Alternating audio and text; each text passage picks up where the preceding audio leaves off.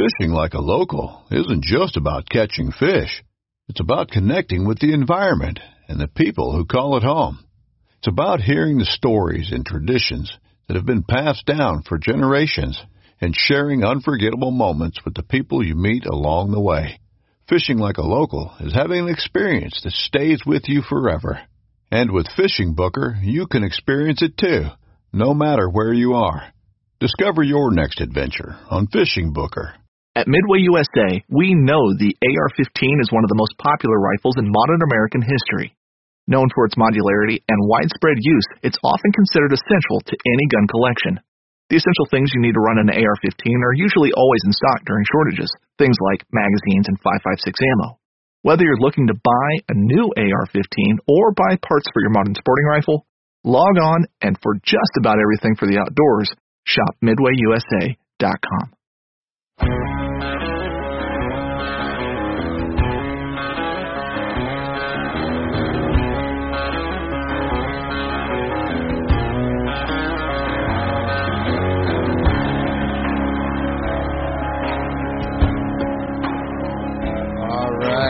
I am back with the one and only Brian Hallbly. How you doing, buddy? Doing good, buddy. Thank you for having me. Of course. I'm glad you're back. It's been forever. Yeah, this is a big honor here to be on the Habitat podcast as a co-host. I think hopefully you won't lose any followers after this one. Well, it's actually hard to find a co-host who drinks Busch Light like I do, so you're actually the perfect fit. Well, not everybody has refined taste like us. Oh, man. Good to catch up with you. Tell me about what's going on new with you. We haven't caught up on some Habitat work on our intro in a while, so I know it's been a busy time of year for me, and I've seen some of your Facebook posts. What you been doing? Just trying to get everything wrapped up. I like to try to stay out of there in September. And got one more weekend coming up. I just got some stand work and got to get the rye and the oats planted, and I can stay the heck out of there until we get a cold front. Yeah, I'm in the same boat. Now you're going to top dress. I always say overseed. Everybody probably always hear me say overseed, and I mean top dress. So you're going to top dress with rye, grain, and oats, you said? Yeah, I'll top dress some of my problem plots, which thankfully I don't have many this year. I was going to say, I didn't see any bare spots, man. Yeah, the backfield I had some trouble with the beans because I usually have neighbors that rotate beans and corn, but there's no beans around me this year. The farmer across the street put in wheat, and the farmer to the west has all corn, so the deer have been pretty hard on my beans, so I will overseed those. Okay, yeah, that's a good idea. I see Jake Ealinger does that a lot with his beans. And then like that oat and rye choice, I think is a good thing to throw on no matter what. I mean, even if you didn't have bare spots, that young tender growth come bow season is not a bad thing, right? Yeah, definitely. Plus the rye and the oats are a little more cold hardy, so they'll last a little bit further into the season for you. Okay, nice.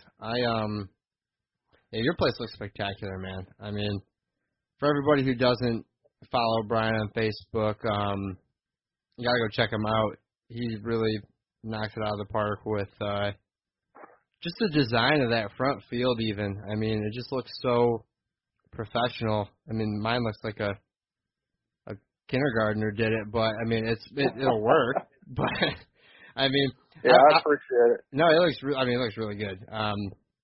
I'm not just saying that, it does. I planted my last plot this weekend. I did it the old-fashioned way with the spray disc Cultipack with the Packer Max. I did a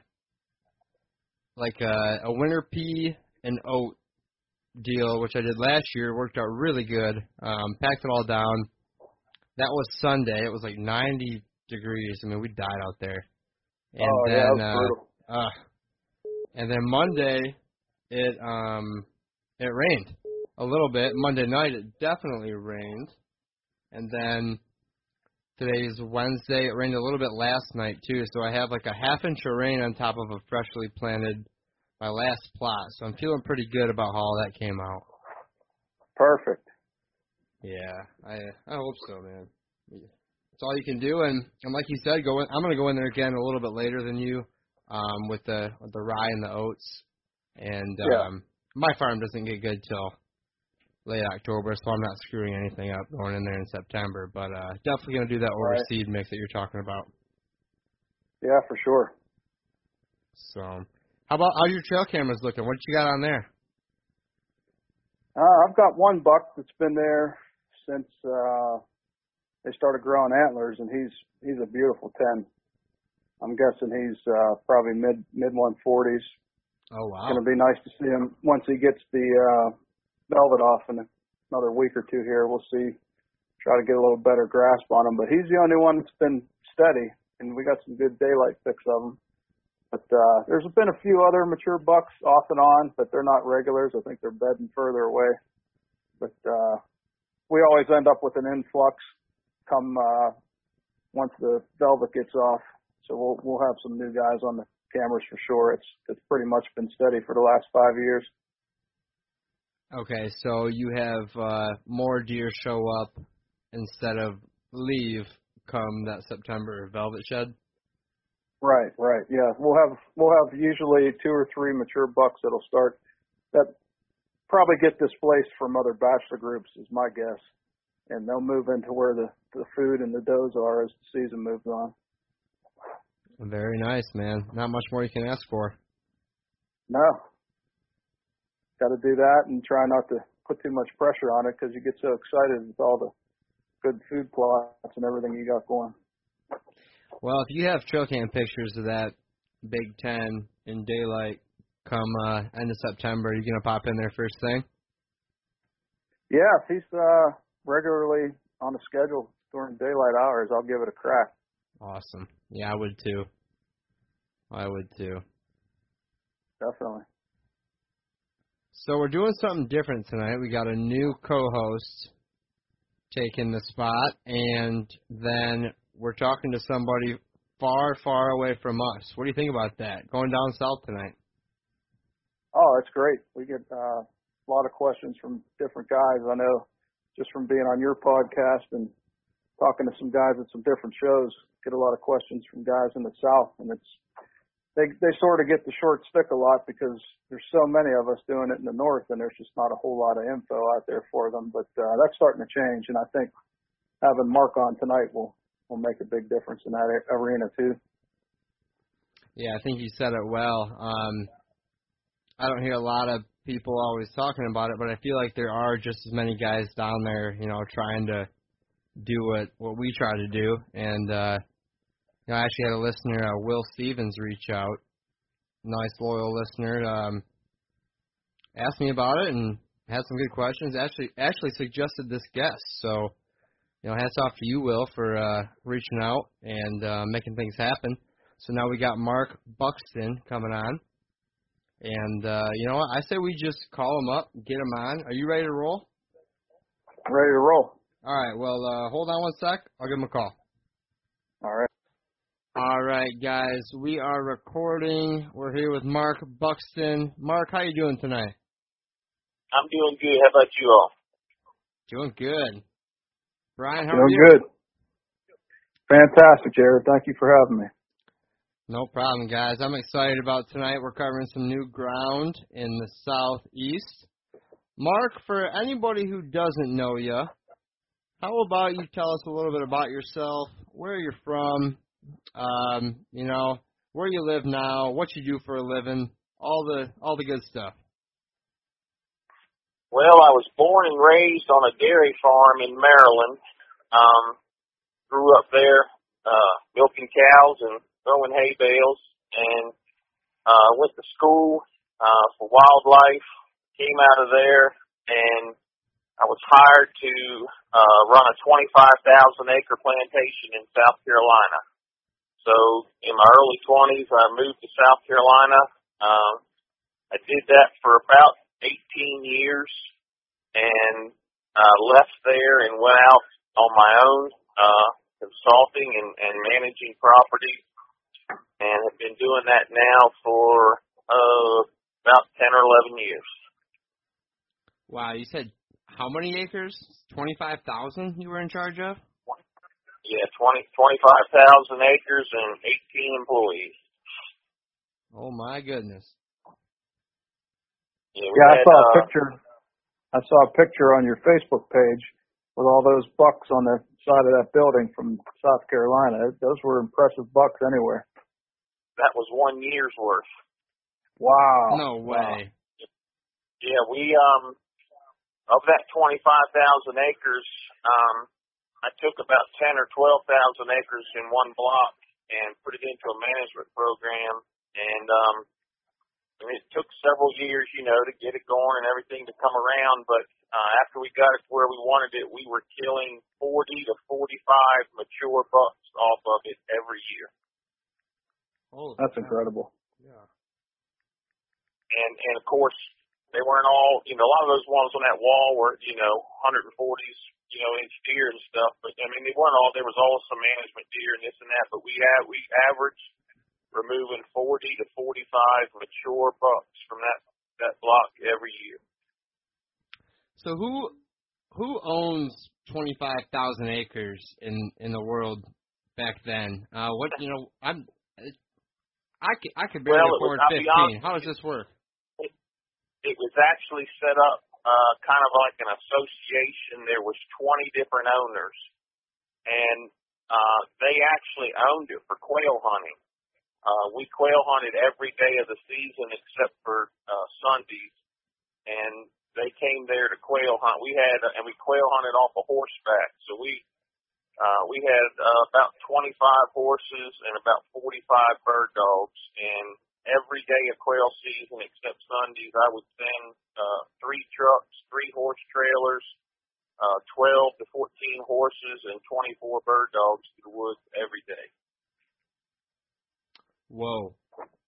Okay, well, we've already established something. You guys have more fun down there than we do up here. That's for sure.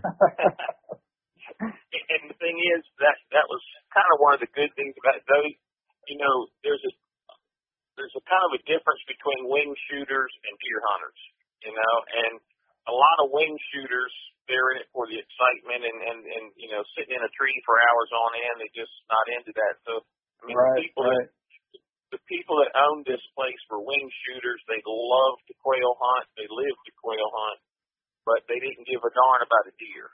So, the cool thing about it is I convinced them that, big bucks are worth big bucks. And while they didn't care about the deer, they realized that if you have a deer herd on your property, it's an asset. And by improving the deer herd, their properties, the deer hunting lease became worth that much more money. So they allowed me to kind of free range to do what I wanted to with the deer herd, and that's how we ended up with that program we were in. Wow. That's impressive. And that was in South Carolina, you said?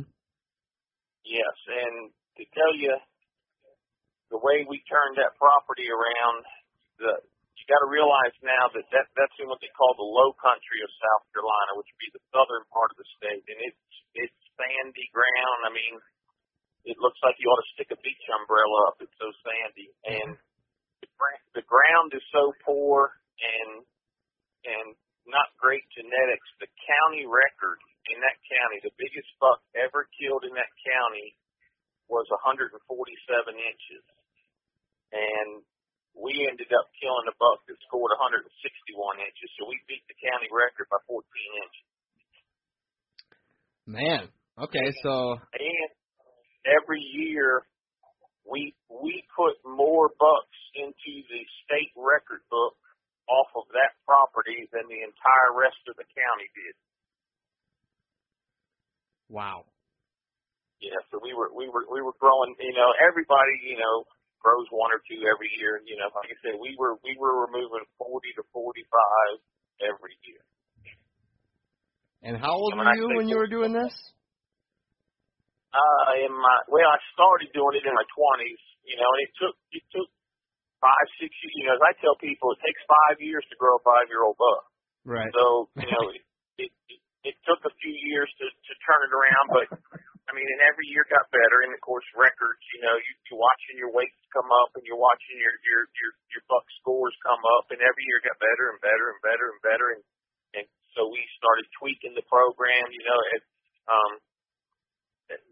when your program gets better, your management deer get better, because your lower end deer also, not only do your top end deer get better, but your lower end deer get better. So as years went by, the deer we were removing as management bucks, you know, got better. So we tweaked the program, but you know, I was there for 18 years, and every year it got better, and I'd say we've probably been in it about 10 years or so before we, you know, when we killed that buck that beat the county record by 14 inches. Man. Now, what made you leave that job after being there for so long and strike out on your own? I mean, now you're in Alabama, and you know what made you change and leave that? Because that sounds pretty gravy, my friend. Well, it was a combination of a lot of things, because everything that I just told you about that I did with the deer, I did it in the evenings and the weekends. And the only thing that property was there for was quail hunting. And as I said, they gave us full range with the deer herd, but we weren't allowed to take any of our work time to pull with them or employee time. So everything was done by me and my sons in the evenings and on the weekends. So, you know, it wasn't like we were out there during the day planting the booth lots and all that. But anyway, it got to where, you know, I spent 18 years, pretty much 90% of my time was propagating quail and turkeys. And I really did want to get into deer full time. And about that same time, the owners and we got, you know, kind of disgruntled over some things and this and that, and it was time to go. Now that makes sense. I mean, if your real passion is deer and you weren't necessarily, you know, there for that exact goal, number one, I can see that. So what made you go to Alabama? Also have to realize too, you know, fresh out of school, and you know, you don't have a very big resume. So the doors that are going to open for you are not many. But being there and doing what I did with the deer herd, my resume grew a lot, and it opened a lot of doors for me that would not have been open 10 years earlier. And, you know, as I tell people, you know, you can give people a resume and a list of, you know, your education and all that all day long, but what most landowners want to see is results. And especially if they're going to be spending a lot of money. So you've got to show them, hey, I've done this before. So anyway, being there on that property it built me a reputation and opened up doors that, you know, I've been on worked for some of I mean, I'm sure you know Will Primos of Primos Game Calls. Yeah, I think so. Oh, yes. Well, I spent several months working on one of his properties. You know, those kind of doors would not have opened for me until I did what I did with the other deer herd in South Carolina. Okay, that's a good point. So you built your resume up, and you know, some doors were opened. And did you go right to doing this stuff for yourself after that, or were there some more things in between that you learned from, or what'd you do next? Pretty much. Pretty well. You got to realize too, I spent 18 years learning. And yeah, that's a lot. Yeah, so I'd learned a lot about managing deer, and you know, 18 years of managing 25,000 acres. So, no, pretty much I went straight into on the road. My wife and I, for about 2 years, we kind of lived like gypsies, going property to property. Like I said, I spent 2 months on Will Primos's property. We spent about 9 months in western Kentucky working for Thompson Center Firearms on a 12,000-acre property up there. And anyway, kind of jumped all around from Texas all over the southeast, and then it was like, it's time to settle down and get a home base and then work from there. So that's when we ended up coming to Alabama. Perfect. Well, I think that's a pretty good background there, Mark. Thanks for going into that. Now, the reason we got you on here, we want to hear more about what you do down there in the South, Southeast, because I think, Brian and I kind of talked before you jumped on. There's just as many guys down there wanting to do this type of stuff, but I feel like everybody's focus is always on the Midwest or, the Northeast. I know here in Michigan, all the properties broke up a lot into many, much smaller pieces. So maybe that's part of the reason it's so popular here too. But I think there's a lot of guys down there who are, striving for some information. And, why do you think nobody covers it as much? And, it's just as important down there, is it not? Oh, it is. That's one of the reasons living in Alabama. First of all, you got to realize Alabama is very rural. I think there's more actual timberland in Alabama than there is anywhere east of the Mississippi. But it's very rural. A lot of hunting acreage, and there's always people starving for information. And we're fortunate in that in our job, and my two sons also work this with me, and we hands-on manage about 10 to 12,000 acres of land every year, and that's land where we do everything. It's absentee landowners, and we do all the planting, the spraying, the coyote trapping, the camera surveys. We handle all the timber sales. We do everything for those landowners. And then outside of that 10 or 12,000 acres, then I have consulting clients that we go. Some of them are annual, some of them are semi-annual, some of them are quarterly. But that's about another, 35,000 acres. Jeez, wow. It seems like the tracts down there are much larger on an average. It seems obvious that they're just so much larger. Is that pretty true?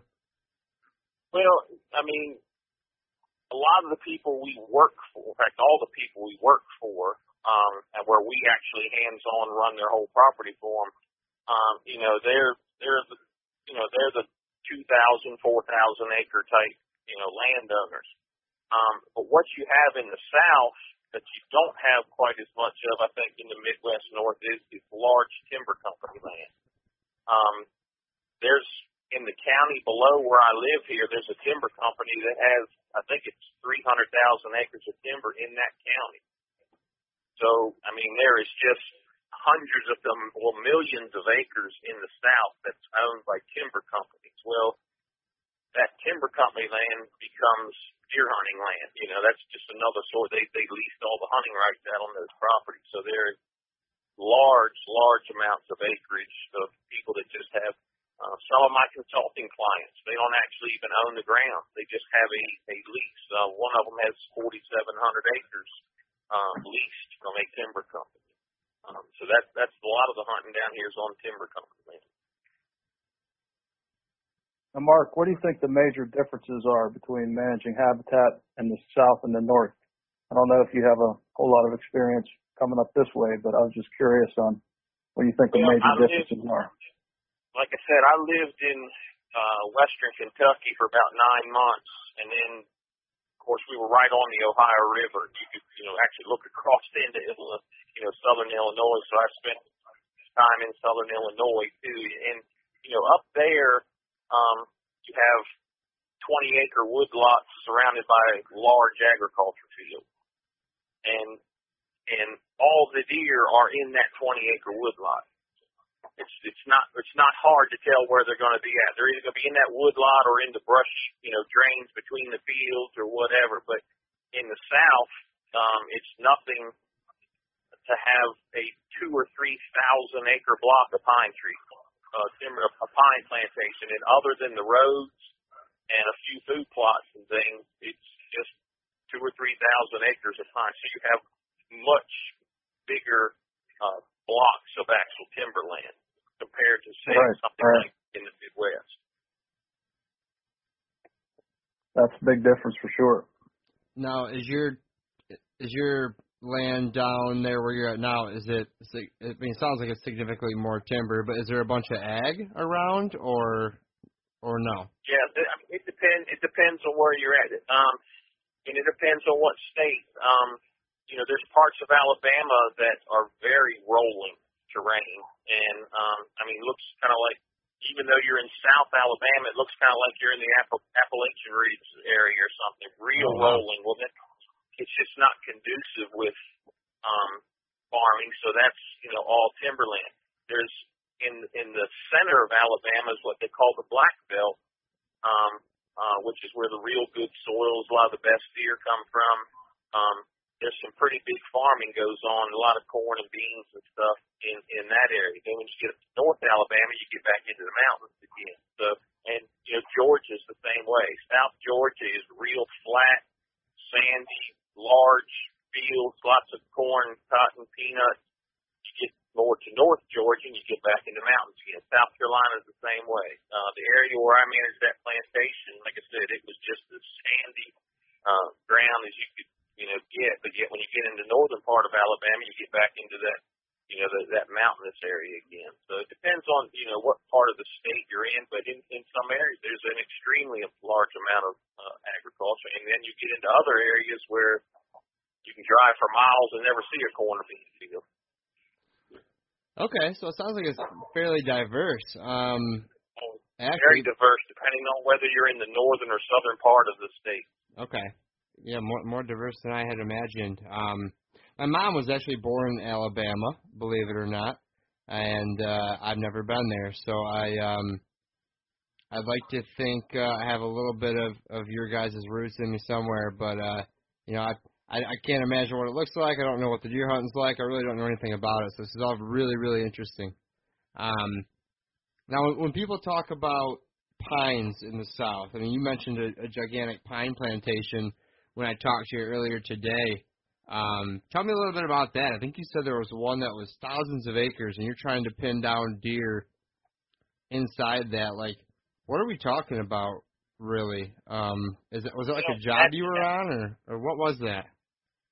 Well, I have several consulting clients that are like that have large timber leases and just thousands and thousands of acres of pine trees, and pretty much the only openings are either the roads, the small food plots, or if they happen to do a clear cut or something. So,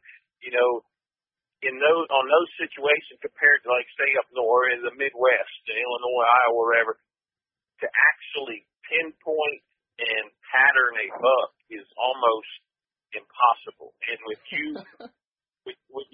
you leave the side of those roads and you start in the woods, it's like a jungle, and all you're going to do is mess up. And that's why so much of southern hunting is done over food plots in the evening. Okay. Because you're thinking, you think about the Midwest or up north where you have a lot of hardwoods. Well, a hardwood stand, your understory is pretty much fairly open.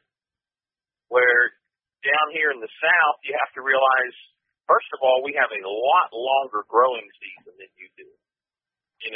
Things are going to start growing down here in March and grow all the way till November. We don't even think about a frost until the middle of November, and a lot of times it's late November before we get a frost. So we have a lot longer growing season, and we don't have those huge oak trees, hardwood tree canopies like you do that shades the understory.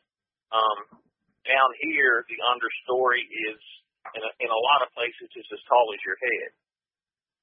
A lot of, and especially if it's pine trees that have had a first or second thinning and increased the sunlight to them, a lot of native browse, native plants that have come back. So you're talking about 5 feet of understory growth. So that's why in the South you see a lot of the hunting done sitting over food plots and fields and things in the evening. To get into the woods and actually hunt, sometimes you end up messing up more than you do good. Yeah, that's one thing I saw on your Facebook page is your attention to detail with the native forage, and it makes a lot more sense now. Could you talk a little bit about the native forage that you have down there and the methods that you use to produce it and maintain it? Well, I tell people all the time, deer have been around for thousands of years. Back in 1980s, Ray Scott started the food plot boom when he came out with whitetail clover. He was the first one to come out with a food plot product back in, early 80s. But my question is, how did deer survive for thousands of years before we had food plots? Right. Good question. They survived on native forage and native browse. And people underestimate how important native forage is to a deer are browsers. You and I, when we're sitting in the living room, whatever, and our wife calls us for supper, we don't get up and pick out of a bowl here and pick out of a bowl there and work our way. No, we get up and go straight to the table and sit down and eat. Deer don't work that way. A deer is pretty much chewing on something all the time. Even if he gets out of his bed and there's a food plot a quarter or a half mile away, if there's native forage available, they will browse their way to the food plot. So native forage, for one, is free. We're going out here paying $2, $3, $4 a pound for these food plots. Native forage is free. And if you do the right things to stimulate it. In the South, when we have a pine plantation, and when it's first planted, it's very dense.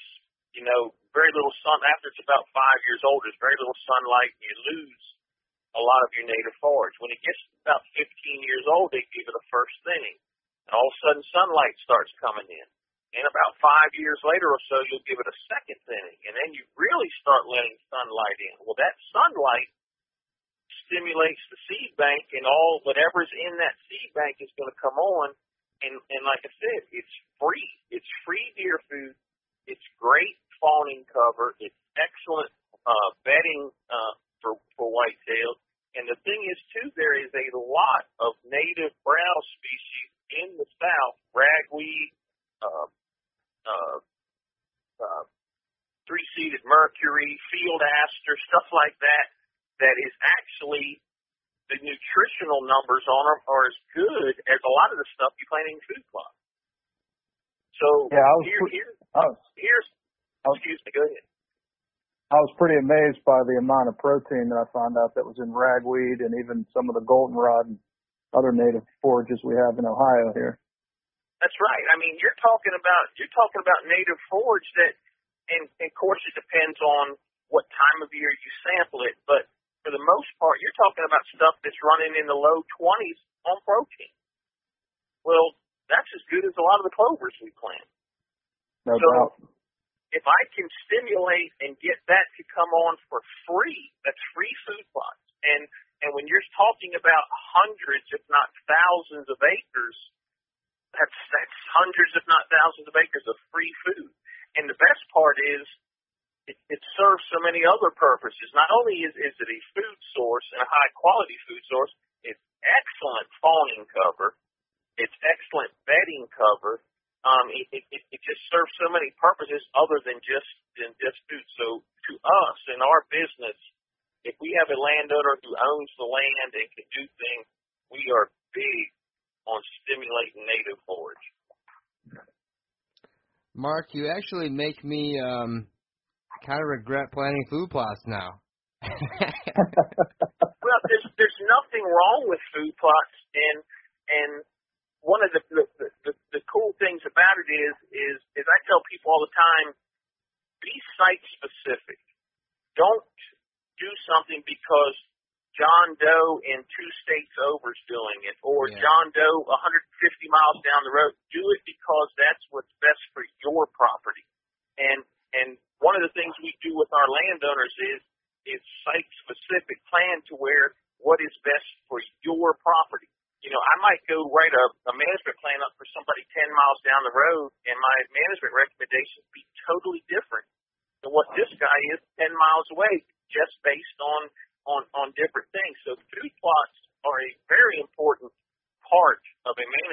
program.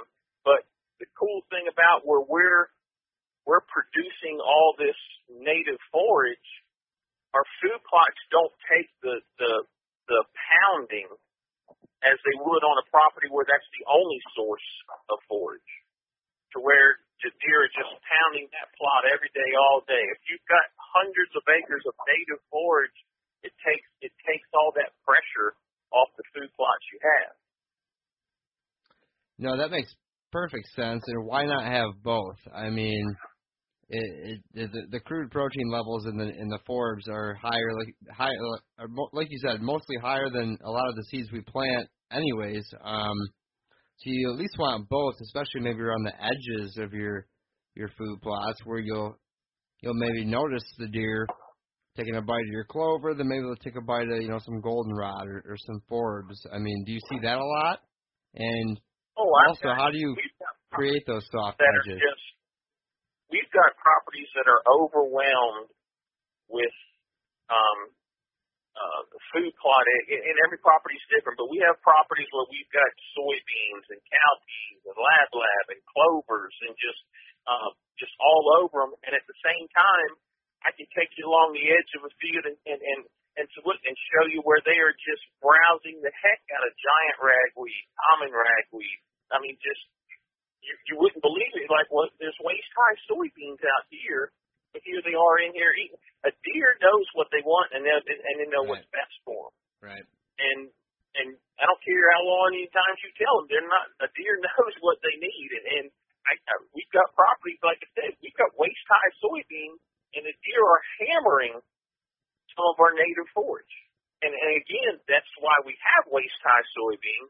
If you go to my Facebook page, a lot of times we'll put up a picture of a soybean field or cowpea field, and we always put on there, never had a fence around it. We do not fence our food plots to keep, I believe in feeding deer. So one of the reasons we can have a 2-acre soybean field that's waist high with a high deer density is because we have so much available native forage to supplement it. Now, that sounds amazing. I actually really like that topic, and I know Craig Harper talks a lot about that. We've even talked about it with one of our guests, Ty Miller, before. Now, how does one go about?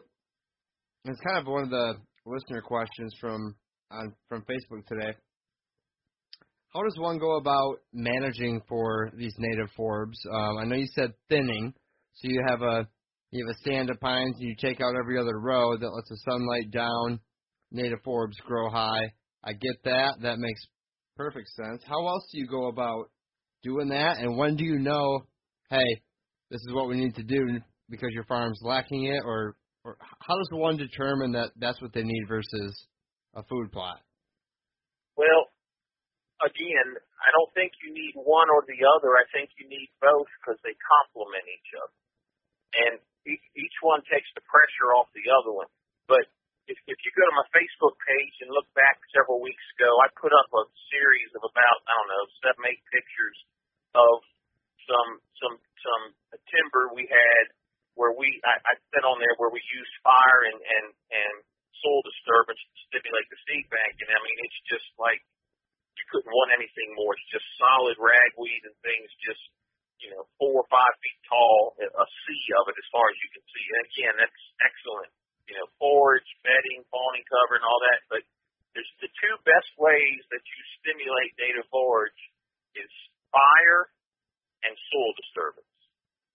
Those 2 things can have the greatest effect on the plant communities that will come back. And then the timing and frequency of how often you do them will also have an impact on the plant communities that come back. So not only the method you use, but the timing and frequency of the method will determine which plant communities come back. And a perfect example is if you want forbs and you do some like strip disking in the fall or early winter, you will see mostly forbs and broadleafs like ragweed and things like that come back the following spring. If you disc it in the spring, it will stimulate grasses, and you'll see more grasses come back. So really, same I did practice, not know that. Wow. Depending on what time of year you do it, will determine which plant community comes back. So we do a lot of strip disking. If I can plan a timber thinning, late summer or so I'm disturbing that soil. It's the same. It's just like we disc it. I'm going to see a lot of forbs like ragweed and things come back the following year. So and you'd rather have that over the grasses, correct? And if you don't mind, would you please explain what strip disking is for those who may not know? Strip disking, in the South, we have a lot of what we call old field management. It might be a property where a landowner bought and there was a lot of cow pasture, and now it's being allowed to grow up, in native forage. It might be land. We get in Alabama, we have a lot of what we call limestone veins, where it won't grow a pine tree. So it's just kind of a sea of native whatever you have come up and whatever you stimulate. So we can take those areas and take about a 10-foot disc and disc a 10-foot strip, skip 20 feet, disc another 10 foot, skip 20 feet, and next year you will disc next to what you disc this year. The following year you will disc next to that. So theoretically it's being disced every third year, but you're only discing, 10 foot and leaving 20. Well, where you disced it, it will stimulate forward production like you just cannot believe. And what happens really cool is you got to picture this in your mind. Here's this old field that's grown up in, native vegetation, 5 feet, 6 feet tall. And here's a 10-foot strip disc. And that becomes excellent turkey nesting habitat because the area you didn't disc next spring is excellent nesting. The area that you did disc, the 10-foot strip you disc, when that young, tender growth starts coming up in the spring, what's that going to do? Get insects. What better area is there for turkey poults than an area that's, lush vegetation and a lot of insects? That's their spring and summertime diet. So that's the protein source. So here you've got great turkey nesting cover, quail too, directly adjacent to what will be great brood habitat. And at the same time, you're growing great feed for your deer. You're producing excellent fawning cover and bedding cover for your deer. Everything wins in a situation like that. Now, if that's in an old field, if it's in a pine plantation, the way we stimulate, we can either stimulate soil disturbance through timing of our thinning.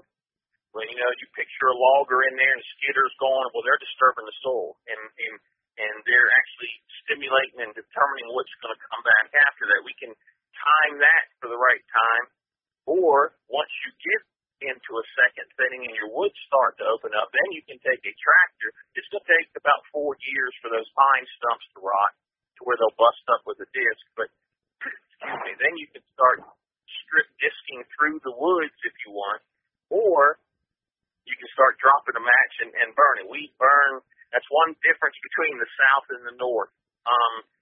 Starting about mid-February through March here in the South, if you go out on a day, and you should be able to look in all directions and see a plume of smoke. Really?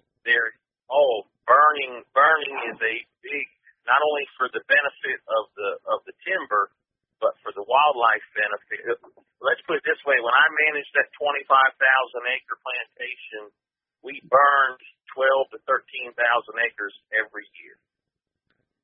So we were burning at least half that acreage. So we burned 12 to 13,000 acres. I mean, and a lot of people up north, it's hard to, you see the California wildfires on TV, and you're like, oh my gosh. Well, in the South, that's just a normal thing, the late winter, spring fires. And like I said, on a good day in February and March, you should be able to walk outside and look, and just all the way on the horizon and see plumes of smoke where everybody's burning. So, fire is one of the cheapest but best management tools there is in the South. Because, I mean, of course, you got what you're doing, you know what I mean, take a prescribed fire course, but you can stimulate so much positive stuff from a fire that and again, depending on the timing of your fire and the frequency of your fire, that determines the plant communities that will come back. If you hot annual fires, that's where you end up with the sea of grasses, the broom sedges and Indian grass, stuff like that. That's native warm season grasses, your bunch grasses. They love fire. They love hot fires, and they love annual fires. So if you burn every year, hot every year, you'll see your forbs disappear and your native warm season grasses come in. But if you burn either every other year, every third year, and that will keep more of your forbs and your browse species in your habitat. And that's another thing is, as I've said before, everything's site specific. I cannot stand cookie cutter statements where someone says this is what you need to do. Well, you can't say that. Every property is different. So when somebody says you need to burn your woods every 3 years, you need to burn your woods every 5 years. No, you burn based on what the plant communities are telling you needs to be done. I might have a property that I burn it every 4 years. I might have another property getting a lot more sunlight and to the ground. I might burn it every 2 years. So there is no set rule that this is when you burn. You burn based on what the plant communities in your habitat are telling you need to do. Right. Yeah, I think that's really important for our listeners to understand about the cookie cutters. There's definitely no always and nevers in habitat management. And getting over Brian, to the Brian, sorry, before you move on, I have a quick question. Actually, I just thought of. How do you know when to burn and what that will produce? How do you go about figuring that out? That's really, really interesting to me. And how do you know which one is right for you? Well, first of all, it determines what species am I trying to propagate, whether it's quail, turkey, deer. Quail, wild quail love native warm season bunch grass. I mean, you have the cover, but you also have a lot of clean ground. You know, you got to realize the quails they like a lot of that, which is what you get around the warm season bunch grasses. Even though there's a bunch of grass around the base, there's still clean areas. So if I'm managing for quail, I'm going to burn annually or every other year, depending on, but I'm going to burn a hot fire and because I want native warm season grass. If I'm managing for deer, I might want an area of warm season grasses or some mixed in just because they make excellent fawning cover and things like that. But I'm more looking towards the forward content. And again, I let the plant community when I walk out there in the woods, if I tell people you can't manage out of the truck window, get out of the truck or off the four-wheeler, walk in the woods and see what you have. And when I start seeing that I need to do something, I do it. If you're not burning enough here in the South, you're going to start seeing the woody component come on. You're going to start seeing your sweet gums and other hardwoods start to resprout and come up. And when you see them, it's time to burn it hot and kill them back again. That might be 3 years, might be 4, might be 5, might be 2. You just don't know. You have to get out there and see. But when you start seeing a lot of the woody component coming back into your understory, it's time to put a fire in there, clean it up, and set back to what we call early successional plants and get that going again.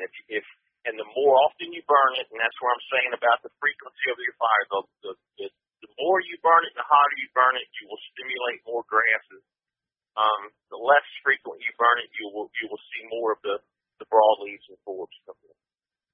But when you can have a combination of if I do a spinning on a block of timber, if I burn it good and hot right before I know we're getting ready to spin it, and then I put the skidders in there, and they're in there, spinning around and tearing the ground up, I am going to end up with deer heaven because I'm going to see all those forbs and the things I want come up, and it's just going to be deer heaven in there. That's just the combination of fire and soil disturbance, it just creates deer feed all over. That's a lot of good information there, Mark. Appreciate it. I've been looking at your photos on Facebook, and look like you're a turkey junkie like me and Jared are. And I was just curious, in addition to the things that you've already talked about, obviously that's going to attract a lot more turkeys. What else can we do to attract more turkeys to our deer properties? Well, I'll tell you this. In the South right now, there's a lot of talk going on, and they're forming councils because the turkey numbers and kill have dropped off the last few years. But you know what? We're not having that problem on the properties we manage. And I'm not trying to sound egotistical, but it's because we're doing the basics. You know, don't look for some deep, dark reason as to why turkey numbers get back to the basics. And on the properties we manage, a lot of the stuff we do for the deer just goes hand in hand with the turkeys. There's nothing I like more than to have a pretty clover field, 2-3 acres, and get a good fire next to it, you know, in February or early March. I mean, that's turkey. The turkeys love a fresh burn. Well, here you got a fresh burn directly adjacent to a clover field, and if I can then if I burn one side of it and leave the other side, that's next year's burn. All of a sudden here I've got excellent turkey nesting habitat directly adjacent to a fresh burn and a clover field, which is excellent poult habitat. And at the same time, if you look at my Facebook page, you see a lot of pictures of me, especially if you go back. I've kind of stopped putting up some of our trapping pictures, but, you know, it's nothing for us to remove 200 coons and possums off of a property. And a lot of people say, oh, you catch 200, you're going to wipe them out. No, we catch 200 every year. I mean, because the neighbors aren't, so we're catching ours in our neighborhood. And on a lot of our properties, every spring and every fall, we'll catch about 100 coons and 100 possums. Well, that's 200 nest predators. That's 200 nest predators. And I tell people this, I call it turkey math. A turkey hen lays 1 egg a day. So let's say she's going to lay a clutch of 12 eggs. Well, there's 12 days it takes her to lay those eggs, and every once in a while they'll skip a day. But let's just say 12 days. Then she's going to start sitting in the nest. Incubation is going to take 28 days. So there's 40 days that there's eggs on the ground. Well, if I'm catching 200 nest predators every year, and we're not catching them all, that's 200 nest predators with 40 days to find a turkey nest. So, I mean, you think 200 nest predators out there walking around the ground every night trying to find, and they get 40 nights to try and find that turkey nest. So it's no wonder that any turkeys make it at all. So the biggest impact we have on our turkey numbers, with no question whatsoever, is removing nest predators. And I'll tell you this, I learned that back when I used to manage the quail plantation. Coons and possums are also terrible, they're nest predators. Quail nest, the same as a turkey nest. So on that plantation, we were removing 400 to 500 coons and possums off of that plantation every year.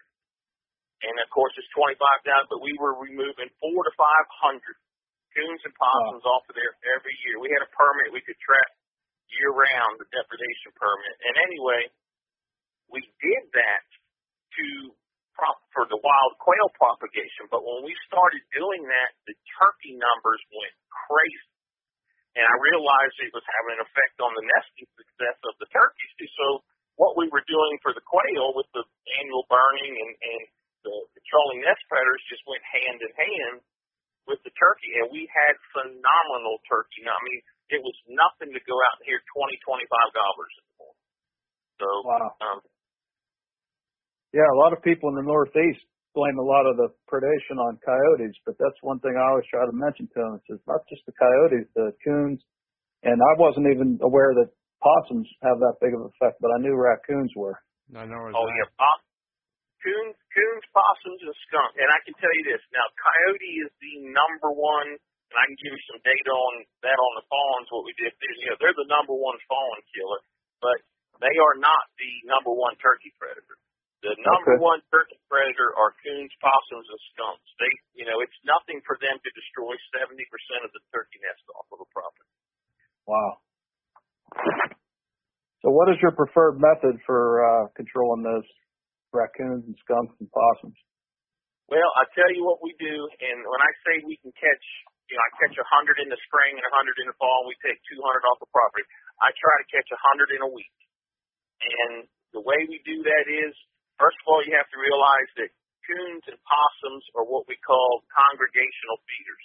They have no problem being around 8 or 10 other coons and possums eating. So if we have a property that has a deer feeding station on it where there's spilled grain or whatever, there's going to be a steady flow of coons coming in. When we're doing our camera surveys in the fall where we're putting corn out, with the camera, do our deer camera survey, coons are going to pour to that corn. If you're not doing that, we do what we call pre-baiting. I can go around as I drive through a property. Every time I cross a culvert pipe where a creek or something goes under, I can throw out some cat food or cracked corn or whatever.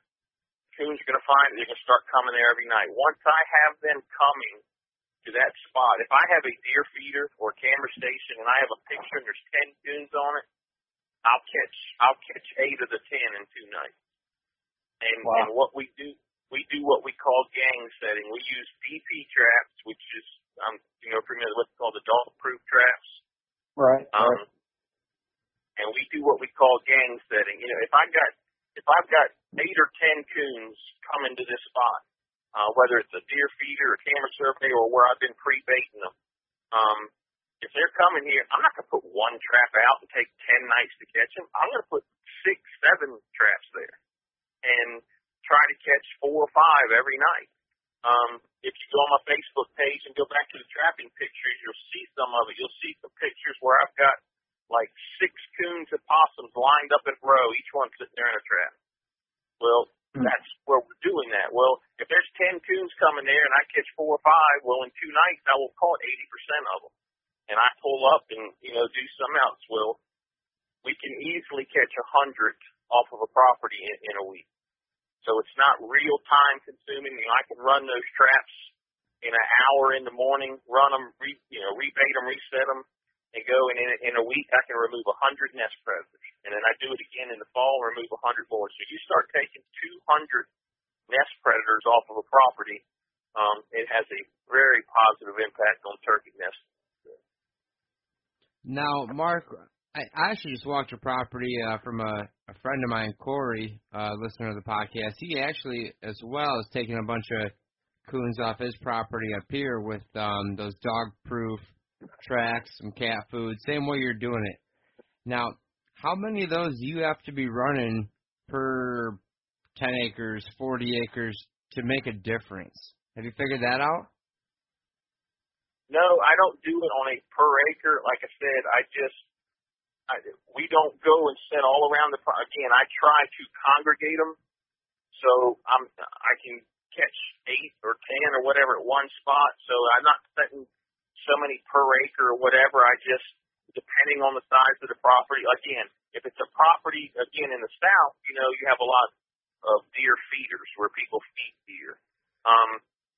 And coons are naturally attracted here because of the spilled grain and all that. So, if I got deer, I'll set it at every one of the deer feeders and catch them. If it's like I said, when we do a camera survey in the fall and we've been baiting, putting corn out in front of the camera for 14 days to do this survey before the season comes in, I'm gonna have a bunch of coons and possums. And as soon as the survey's over, the very next morning I'm out there setting traps because I know those coons are coming that night and I'm gonna wear them out. And again, if it's a property that just for some reason doesn't have any of those, we'll do what I call pre-baiting. I tell you what, you can do a lot of times, take a 5-gallon bucket with a lid on it and fill it with cat food or corn or a mixture of corn and cat food. If you want to keep the deer out of it, you can use cat food, dry cat food. drill a couple small holes in the bottom and tie that 5-gallon bucket to a tree so nothing can, roll through the wood, and drill some holes in the bottom where that cat food will come out, and sprinkle a little sardine juice or whatever around. The coons will find it, and in a while you will have 8 or 10 coons coming to that 5-gallon bucket to get that cat food. And once you have them there, just come in and in about 2 nights you catch them. And like I said, I can remove 80% of them off of a property in a week. Wow! Now, if you look at my profile picture, I think you put it on your Facebook page today. I'm kneeled down and I got. Yeah, I've never seen anything like it, Mark. You got a bunch of coons there. There's a bunch. There's like 30 coons, and I think 2 coyotes and a fox or something like that. But that's one night catch.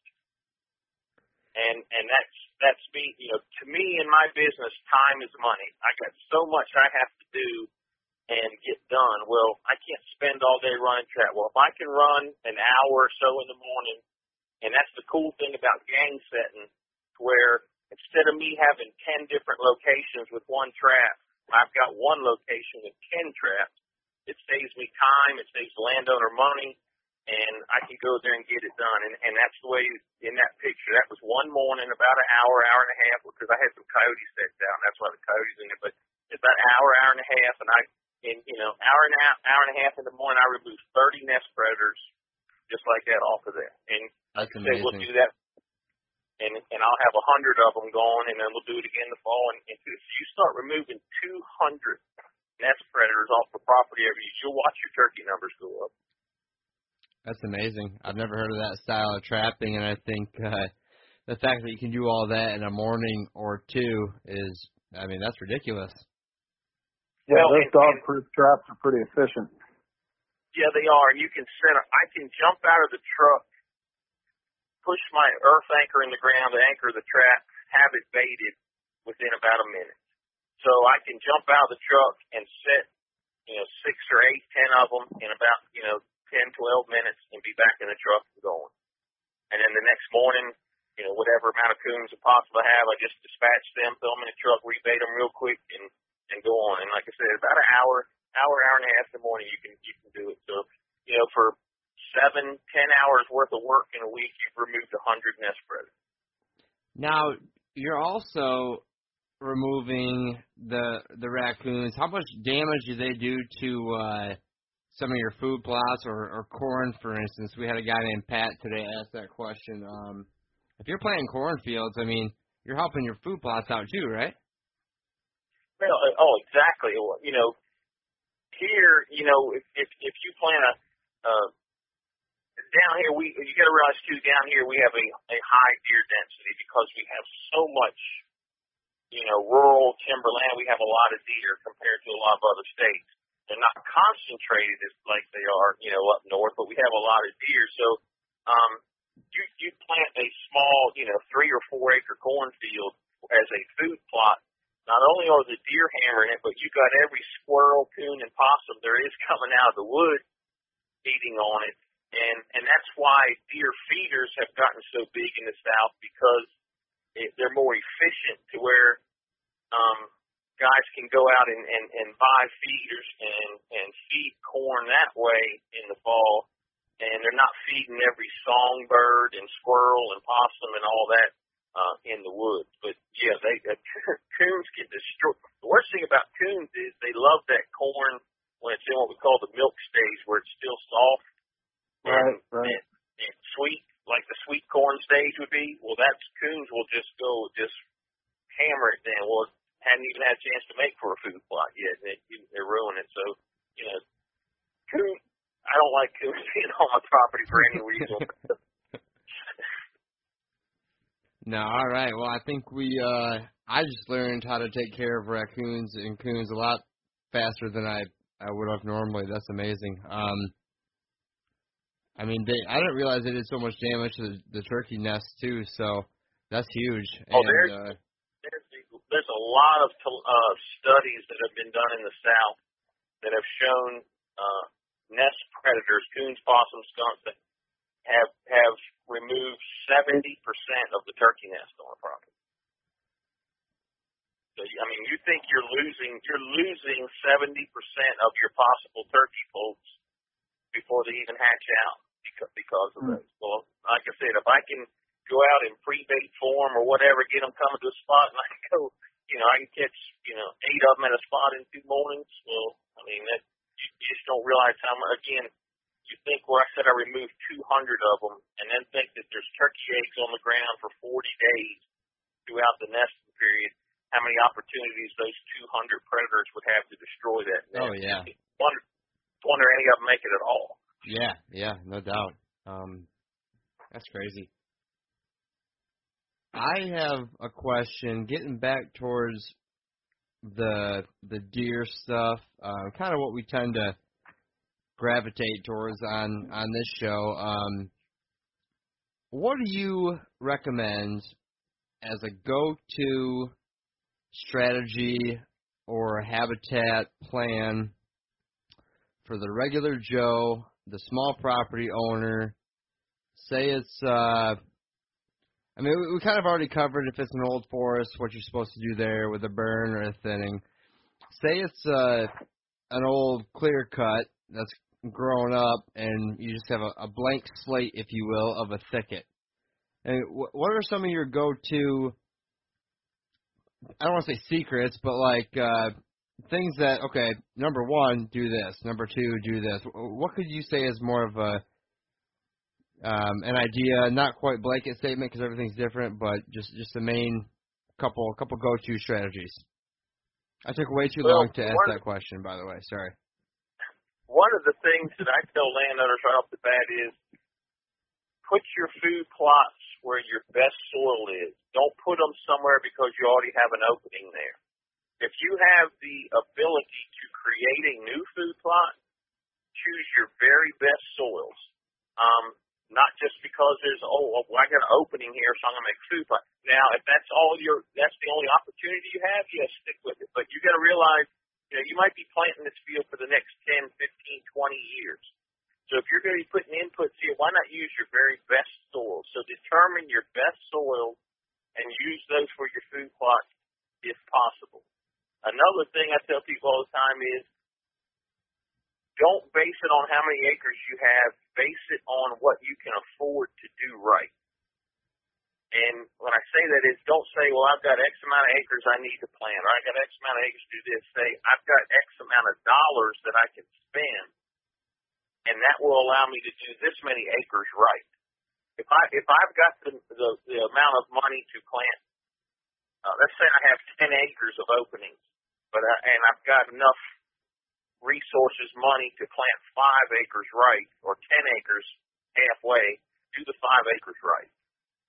So take what money you have and say, I can plant this many acres, and I can lime it, I can fertilize it, I can plant it, I can use herbicides, do whatever, and I can do this right. Instead of, that's where guys all the time skimp on lime and stuff like that, and you shot yourself in the foot before you even got started. So do it right or don't do it. Another thing is, I tell people all the time before they put a food plot in, figure out how I'm going to hunt this.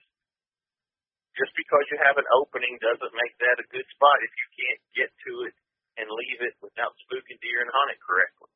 So before you even start putting the disc in the ground or taking soil samples, look at it and say, how am I going to hunt this without spooking deer? Because that's another thing with a lot of the landowners that I work with, we're trying to kill 4, 5, and 6-year-old bucks, which is an entirely different world than 2- and 3-year-old buck. So, I'm trying to get a guy to kill one of the smartest animals in the woods, and so I have to know from the minute he steps on that property until he goes home how we're going to keep him from spooking that deer. Yeah, that's really important. I'm glad you brought that up about access, because a lot of times we go into an open woodlot and we think, wow, there's an easy opening for us to make a food plot here, and it's nowhere near set up for the deer movement or good access, like you said. And again, if you don't have the money to create a food plot or whatever, you have to do the best you can with what the hand you've been dealt. But if you do have that opportunity, use your best soils, use it. Think about where the sun's going to shine, where you're going to get the best growth, those kind of things. Because if you're going to be pouring, money into this plot for 10, 15, 20 years, you want to get your best result. So pick your very best area to produce that crop. Definitely. So let's say we got our perfect spot now, Mark, and we found the best soil, we found the best access. What other tips can you give us for holding and killing mature deer on smaller properties? Because I'm only working with 40 acres. Jared also has a small property, and a lot of the listeners here are working with a lot smaller stuff than you're probably used to dealing with. But what can we do to hold and kill more mature deer? I'll tell you this. We deal with some large landowners, but I have clients that have 40 acres. Okay. I have clients that have 40 acres. I have clients that have 80 acres. I have a lot of small landowners. And the biggest thing is I tell people all the time, if you ride around, I don't care if you're in Illinois, Iowa, down south, you ride around in July and August in the evenings, and what do you see? You see all these deer out in the soybean fields, guys sitting on the side of the road with their binoculars, watching them and all that, and those deer just right out there. And all of a sudden, about September or so, they disappear. You don't see them. Right. But, how come they've been coming out in these fields for 4 months? Didn't care, nothing. And all of a sudden, about this time, they disappear. It's because the hunters aren't on the road watching them anymore. They're in the woods. They're starting to put their stands up and do their things, and those deer know right away, okay, different time of year. It's survival mode now, and they know it. And the biggest thing with small property owners they have to understand is they can't let that deer know they are on the property. Amen. I don't care if it's the clinging of the chain around a gate or the slamming of a door on the truck. Anything, and I tell people this all the time, picture yourself living in a third world country where when you got up in the morning, you didn't just get out and go to work. From the minute you woke up, you had to worry about somebody trying to shoot you. A sniper. When you walked to your car or your truck in the morning, you wouldn't just go strolling out there. You'd be looking and hiding behind this, because you had to survive. Every minute of your life would be based on survival. Well, that's the way it is for a deer. And if you had to worry about surviving every day, little things that didn't matter to you now would matter to you big time. And that might be a cold way to put it, but think about it that way. If every day you had to keep somebody, a sniper or something, from getting you, every little teeny detail would matter to you. And that's why to a 4, 5, 6-year-old buck, that clinging of the chain on the gate, the slamming of the truck door, back in the four-wheeler or golf cart, whatever, off the trailer, and it making a clinking noise or whatever, that becomes something different, and those deer know it. And a lot of people don't realize that, but they do. Those deer know the sounds that are supposed to be there, and they know the sounds that aren't. And I tell people this all the time, you ruin your hunt before it even got started. Yes, and that's a great analogy. Great analogy. One of the things that we do is we set up a map of every property, and I don't care if it's 40 acres, 80 acres, or 4,000 acres. I set up a map. And I told you before we set up a food plot, we determine how are we going to hunt this plot. Not just where are we going to put a stand, but how are we going to access it. Because if I'm traveling to that stand, even if I'm on a golf cart being in stealth mode, and the wind is right for that stand, but on my travel to that stand, I've alerted half the deer on my property because my scent is filtering down through the woods. Again, I just ruined my hunt before it started. So, Just little things like that of realizing the hunt starts the minute you get to the property until you leave it, not when you're in the stand. Because, again, if you're trying to kill a 2-year-old buck, okay, don't worry about it. But when you're trying to kill 4, 5, and 6-year-old bucks, it's a totally different game, and you're hunting an animal that is thinking about one thing, and that's survival. So all those little things, and told you that property we kill 40 to 45 mature bucks off of it every year. It's because of things like that. Learning. We went from people riding around four-wheelers to putting mufflers on their four-wheelers and then golf carts and doing everything, stealth mode. And I have landowners right now that have learned the process of what they have to do. And when they get to the property, if they get out and their guest starts talking, they'll go and make them be quiet. They realize now how important it is to be totally quiet, no noise, no nothing, not let those deer know you're on the property. Right. So we got that covered as far as hunting and access. What can we do before the hunting season? As far as what? I mean, as far as improving the habitat for trying to keep mature bucks within the boundaries of a smaller property. Well, one of the things with the smaller property is you have to realize that, and if you're talking about a property that's 40 acres, you have to realize that deer is not going to grow up, live, and die just on your property. Right, right. He's going to use the neighbor's property too. So that's why you have to do two things. You have to provide what your neighbor isn't. So, if you have a neighbor who's got a 200-acre soybean field, you can't compete with that. You have to provide, but yet when they combine those soybeans, it becomes a desert throughout the winter. Okay, yeah, he's got the summertime food factory, but the minute that combine leaves, it becomes a desert, which means I'm going to supply the wintertime. I'm supplying what he's not. The same thing. How is he hunting his property? If they're hunting their property and spooking their deer, that's just what I want them to do. Because I want them to run them onto my property. I want to be super stealth mode on mine to where his deer learn that my property is a safe place. And the biggest thing is with a small property is to have as much sanctuary cover as you can get.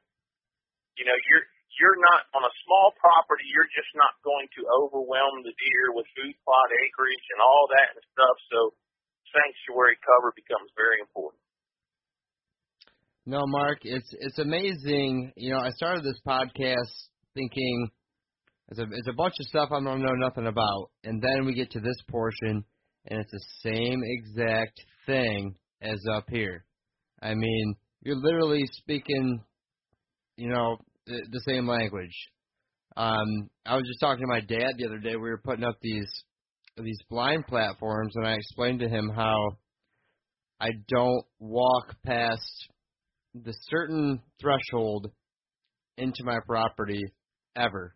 Like, it's where the food is, it's where they feel safe, it's where they eat, and I literally do not cross this line to go north towards that part of the property. I've maybe stepped on it 3 times since I own the joint, and you just kind of not really believe in me. And I'm like, these deer will bust you 24 hours later when you're home the next day, and they'll bust you. They'll pick you out. They'll know where you're at, and I couldn't agree more to the fact that the sanctuary aspect, the stealth aspect, the staying out of there, the not clanging metal around. I mean, that's the same way we do it here, and that's the same way guys do it in Iowa. And I just think it's funny how universal that portion of it is. The smaller your property is, the more important it becomes that you know where every deer is, so that you don't spook them when you're on your property. When you've got a 4,000-acre property, which some of our clients do, deer can and 3,500 acres of it is pine plantation with 5-foot native forage on it, and a deer can be laid anywhere on the property. You know what I mean? It's not as big. When you've got a 40-acre property and you go there with the wind wrong and you can spook the entire 40 acres within 5 minutes, It becomes much more important. Much more important. And that's why it's also more important to know where the deer are and where they're coming from. Are they actually bedding on you and coming to you and using your field? Or are they actually bedding on the neighbor? Well, the last thing I want to do is at any point spook that transition area between the neighbor and me where they're coming through, because if I do, I've lost my deer. Yeah, you stop the travel. Yep. Right. Yeah. So knowing where your deer are and what their travel pattern is, the smaller the property is, the more important it becomes. But I don't care if you're hunting 4,000 acres or 40 acres. So not letting the deer know you are there, because again, you're talking about an animal that every day of its life is survival and learning what keeps it alive. And the stupid ones die first. So that 4, 5, 6-year-old buck, he spent 4, 5, 6 years learning to stay alive, and that clanging of that chain on that gate, anything that lets you know you're on the property, that's what shuts him down. Well, no, that all makes perfect sense. Moving on a little bit, I wanted to leave this open to you. Now, I want to cover what your end game is, what your goals are. Say I hired you, or Brian, or some other gentleman hired you. What do you have to accomplish or get through to someone's head that when you leave that day, you're thinking, all right, that was a success. I explained this, that, etc. What makes you sleep at night? What works? Well, when I first step on a property, the first thing I ask the landowner or leaseholder is, what is your goals? What's your objective? What's your goals? And then I'm going to tell you whether they're obtainable or not. If you tell me, well, I want to kill Boone Crockett deer every year. Okay, well, we need to, this just isn't going to happen. But I'm going to look at the habitat. I'm going to tell you what I think can be done with your property and whether you think your goal is attainable. And if you're willing to do what I say to work towards that, I won't tell you something that I don't think I can achieve. I know what I've done throughout the years and what I can accomplish. So when I tell you, okay, I think we can do this on your property, I believe that's attainable. But you have to adhere to the entire program. If I give you a management program and you do 60% of it, you're going to get 60% of the result.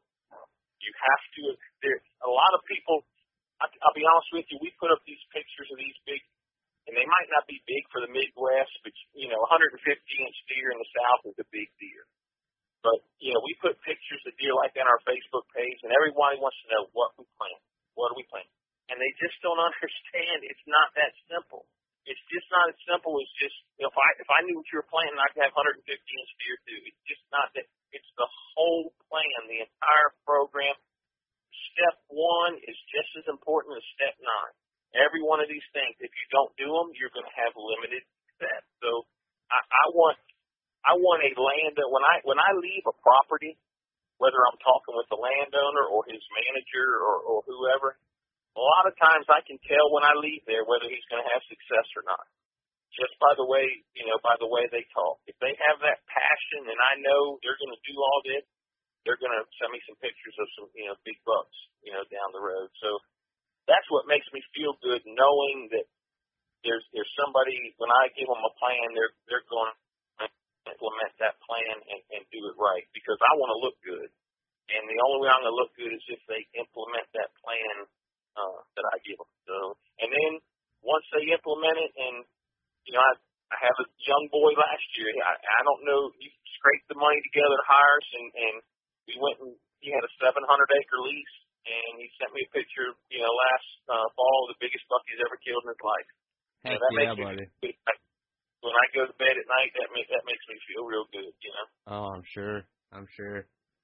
And I guess the flip side to that, what are the maybe first 1 or 2 mistakes that you see people make? You may have kind of covered it, but just to kind of reestablish, what's number 1 mistake you see guys make? The biggest mistakes I see is, one, in the food plots of not, again, doing it right. Take the soil sample, see what you need to amend your soil, getting lime down, doing the whole program. Don't just, I bought this $5 a pound seed and it's a miracle worker. It'll work. And so do it right.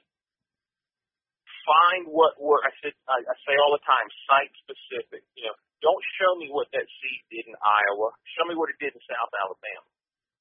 So find what works for your soils in your region of the country, what works best, and use it. Do the right thing of taking a soil test, liming, doing all that. Do the right thing when it comes to hunting. It might be a little extra work, but not trying to spook your deer.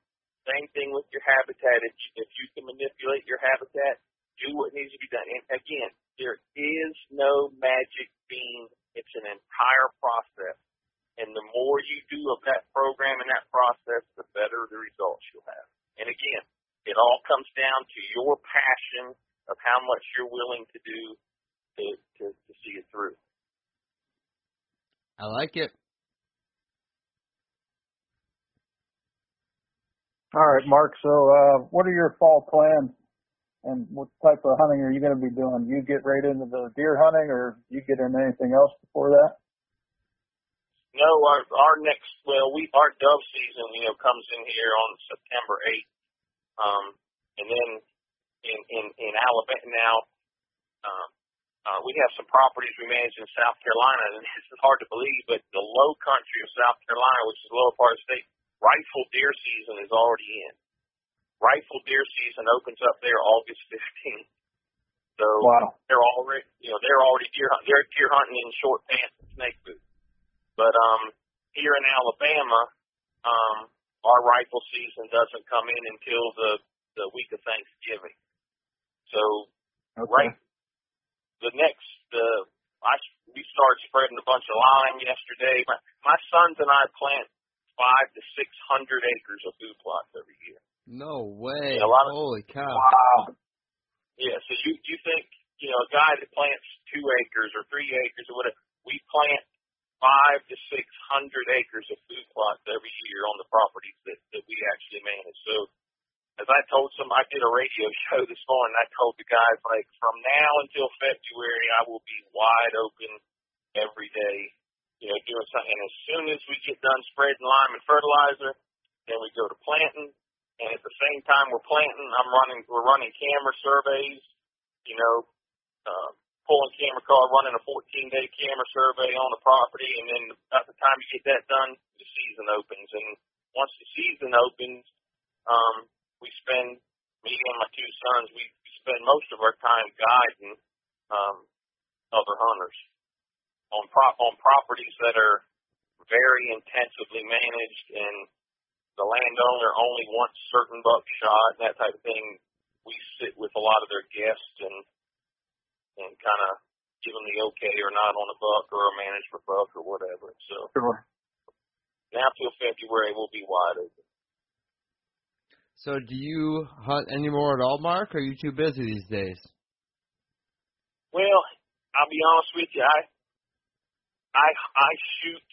I hunt. Let me put it that way. I hunt, but when I'm hunting, I have management in mind. If there's on our larger properties, as I said, when we manage them, we have certain bucks. We call them management bucks. They're just older bucks with lower quality antlers that need to be removed.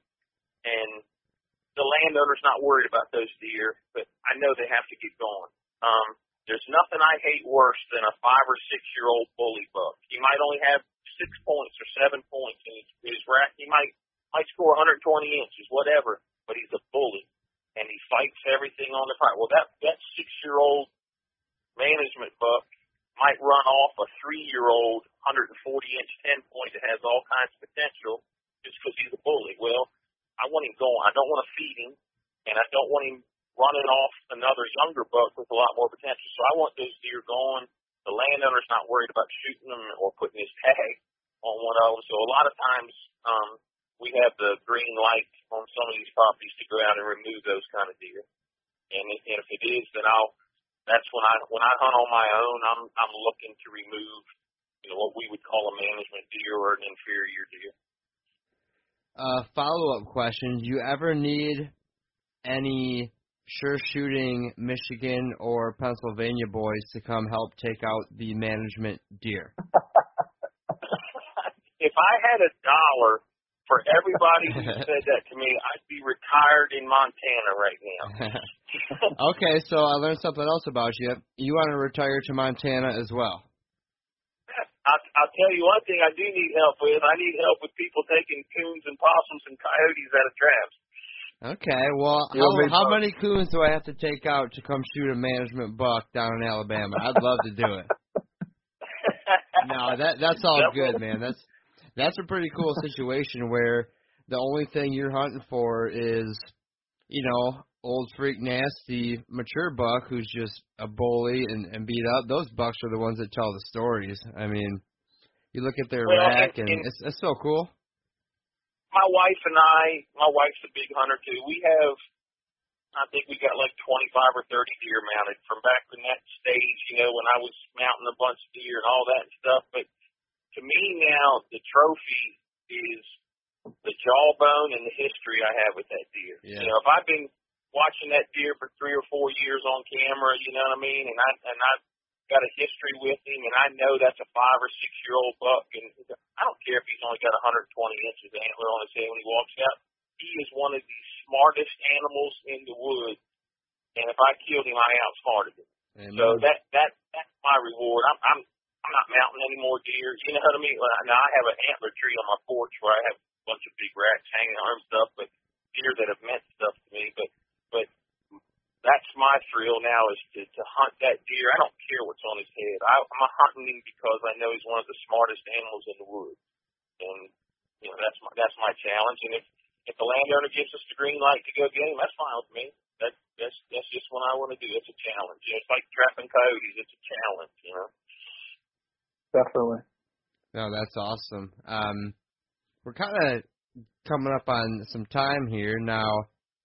I'd be willing to talk all night. Is there anything else that you want to cover that we haven't asked you that maybe you thought of that you want to get out there?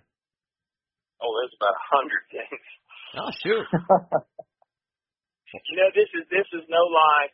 I go to somebody's property if I'm doing a consulting job, and I promise them 8 to 10 hours. I'll be on your property for 8 to 10 hours. And it never fails when evening comes. The landowner's like, man, there's so much more I would like. I was like, it goes fast, doesn't it? You'd think 8 or 10 hours of talking, you cover everything, but you don't. You just don't, No, I hear you. The benefit of doing something like this is, I or Brian or our listeners, and we can go back and listen to this 3-4 times to make sure, we get it all. That's what's so cool. So, yeah, I mean, if you have anything else you want to mention, definitely want to hear about how we can find you, how we're going to, push you out to the listeners and all that good stuff. We'll get to that. But if there's anything that we've, skipped over being from the north and whatnot, please go ahead and feel free to dive into. Well, again, being from the south, things are a little bit, we don't have to worry about things like winter kill, and stuff like that, die-offs from that kind of stuff. In the south, it's like I said, I've spent time in West Kentucky and Illinois. It's just an entirely different concept to where, you put a map on the wall and it's a 2,000-acre block and it all looks the same. There's just nothing but a pine plantation. So you have to learn a different way of hunting. And, a lot of times in those situations, you don't even hunt in the morning. If those deer are using the food plots at night, and the minute he steps out of that food plot, he's in a block of 500 acres that he's going to, walk through planted pines and bed down, and you'll never see him.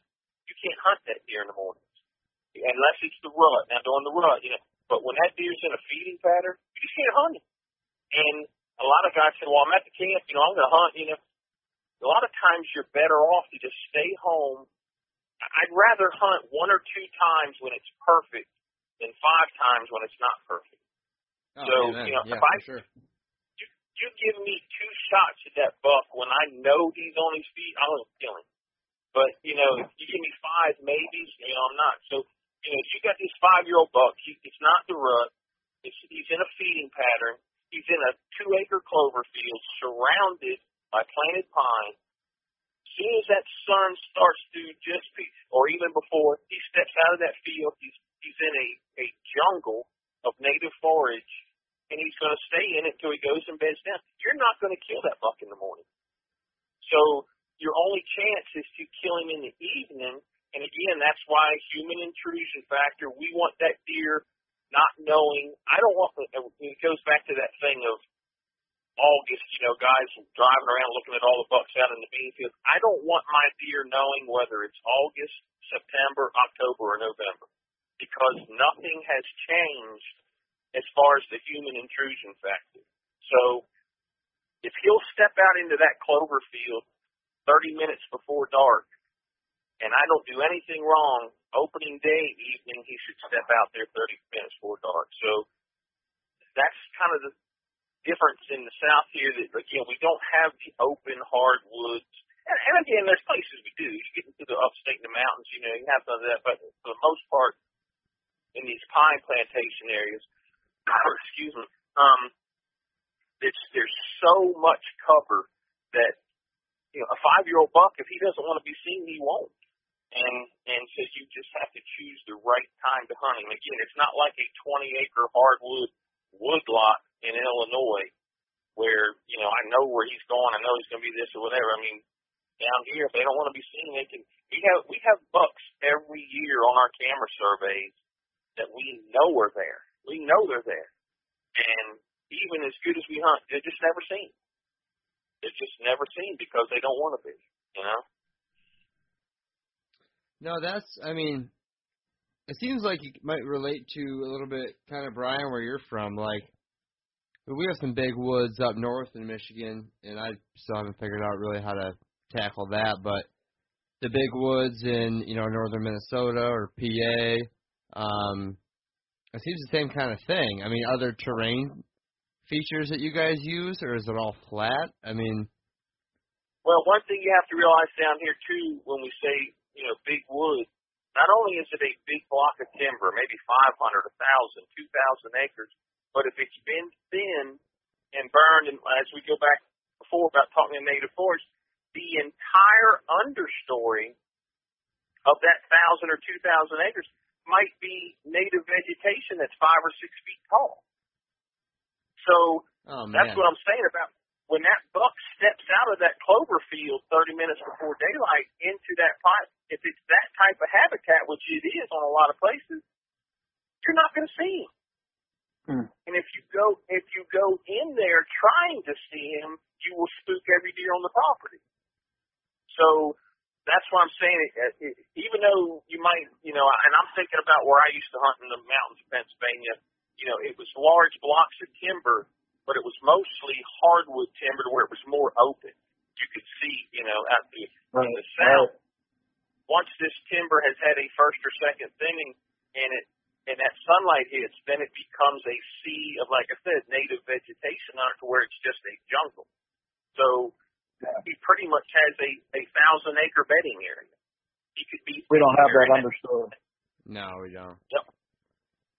So to that question, say there's a guy who has access to, I don't know what the public land situation is down there, but maybe it's some timberland, some wood, some wood harvest land, timber company owned. How do you go about doing that? Say you can't do any habitat work. What would be a good hunting strategy? We're all coming up on deer season here. How would you address a blank slate in terms of, the monoculture of a huge 3,000-acre pine plantation with 5-foot understory across the whole thing? Are you going in there and baiting and throwing cameras all around to kind of take an inventory, or what would you do in a situation like that where it's just all the same? Well, if it's a situation where, let's say, like some of our clients, where they lease the land, it's timber company land, excuse me, they lease it, and they can't do any habitat manipulation. It comes down to the timber companies will normally allow leaseholders to plant the log decks, which is where they, pull the timber and load the trucks and everything, which is usually about an acre or so opening. The leaseholders are allowed to plant those. Well, then it becomes that factor of, okay, got 1,000 acres of land here. This is, the food plot that he's got to be using, and I'm going to hunt it when it's right. And when it's not right, I'm not going to hunt it and set up in Oswego. I'm going to hunt it.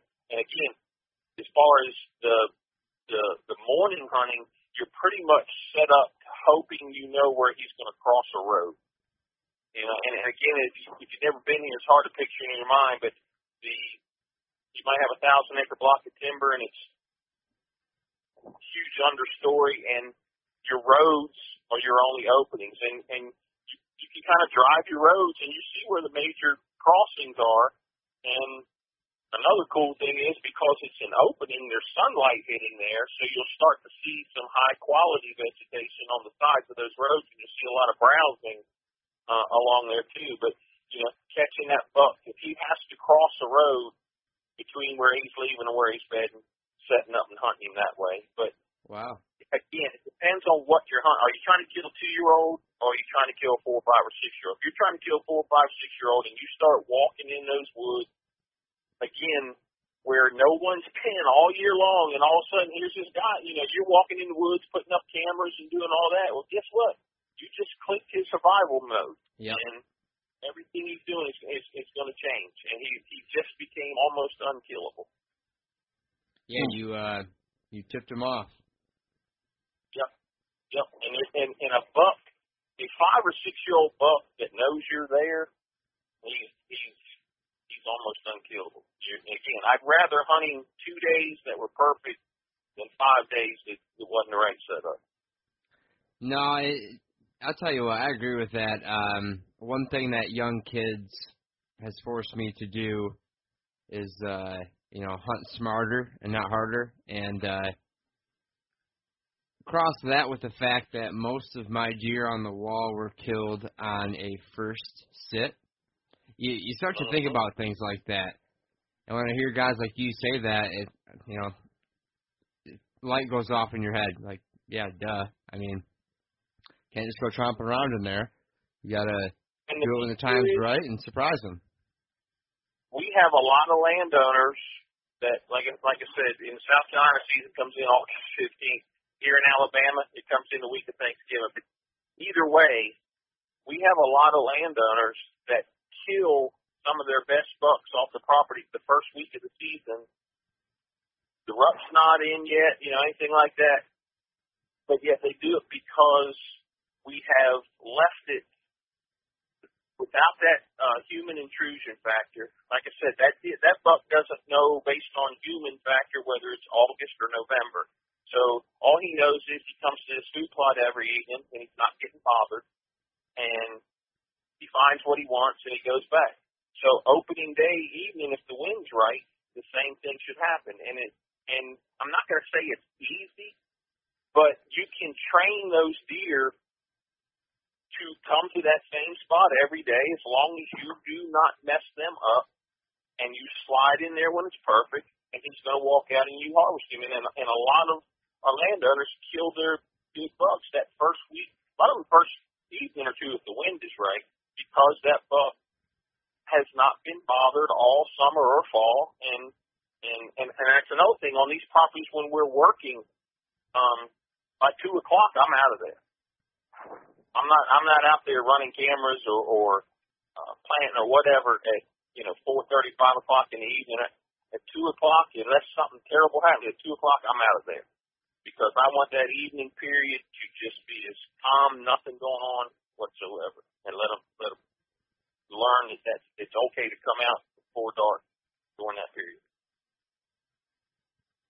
And now, is that even during the off season too, like say midsummer, or are you talking more when it's getting closer to season? Now, during the summer, each property is different. I mean, and it depends on what we're doing. But when it gets to like this time of year here now, I'm getting lime spread, fertilizer spread, all that kind of stuff, mornings, midday and everything, and about 2 o'clock, unless I've had a bad week or whatever, I want to be getting off the property. Yeah. And getting out of there and let it settle down. Because first of all, deer don't forget overnight. They remember. And I've just seen it happen way too many times to where we've had the success on these properties of where they're left alone and those deer aren't bothered. You come in the first evening or two and you kill them.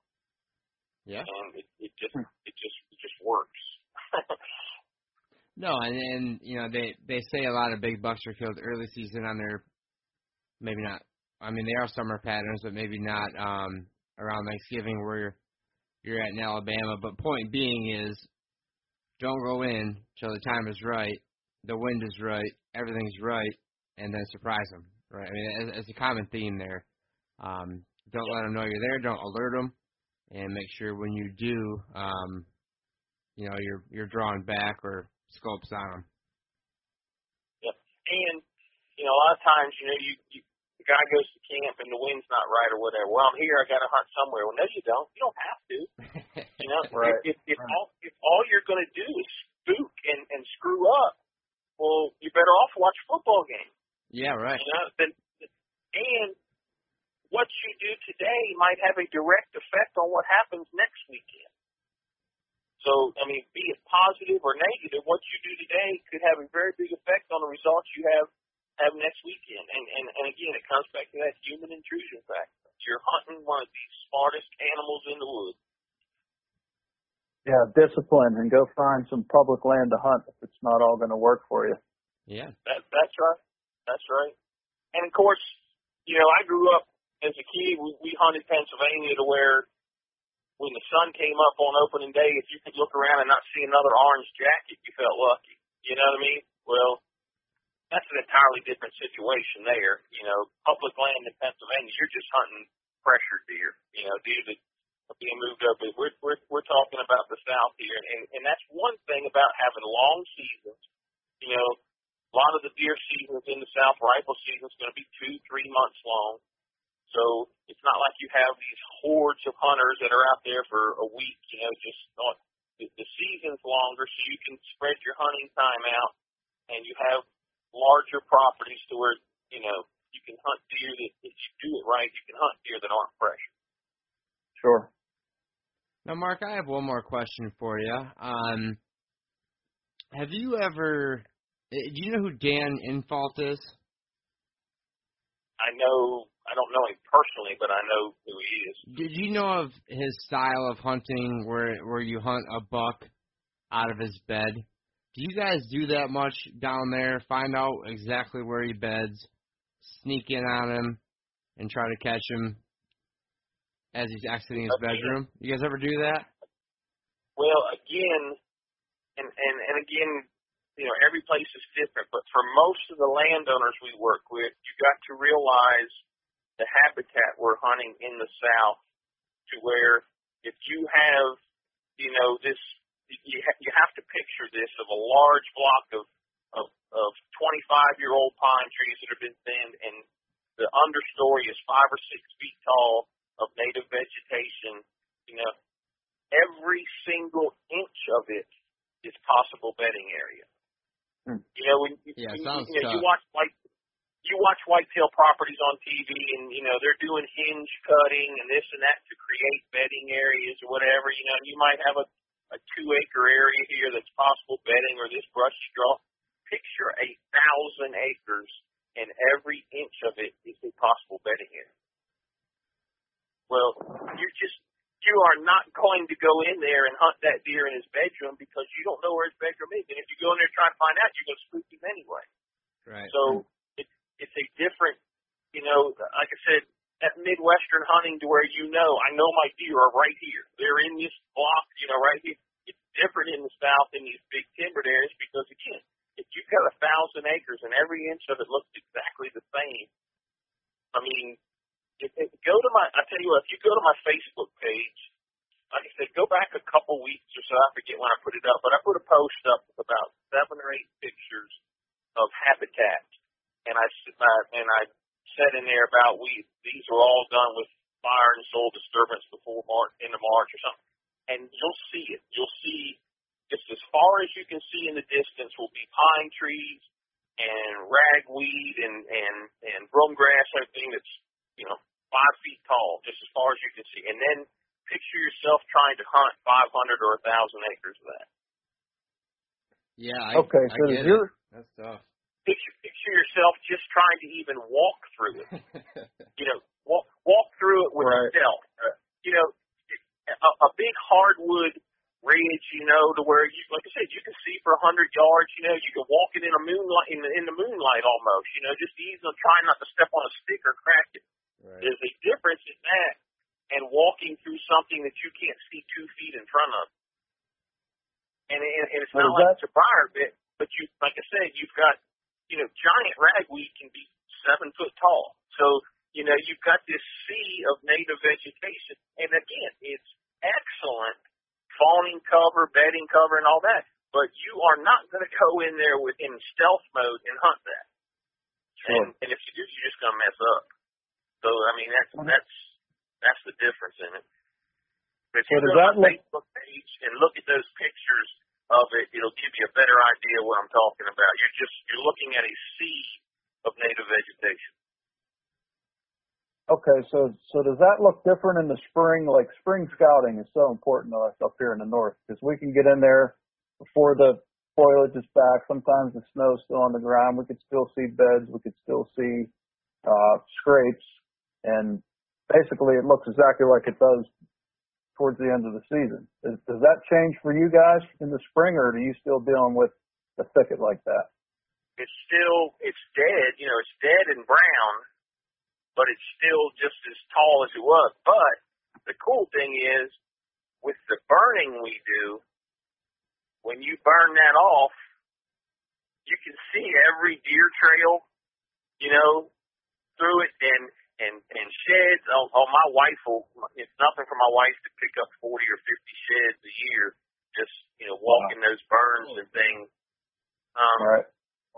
Yeah, I gave away at one time. I gave away 500 shed antlers one time. I took 2 pickup truck loads to haul them. I gave 500 of away. But anyway, that's a long story. But when we burn those areas, it's like you've taken the cover off, and you can see every deer trail and all that. Now the deer leave it and they go to the blocks that we didn't burn, and then that young growth starts back again. But that's when we burn it, my wife and I will go in there and walk it the next day. Just one to find shed antlers, but you can see every little trail and stuff like that. So, yeah.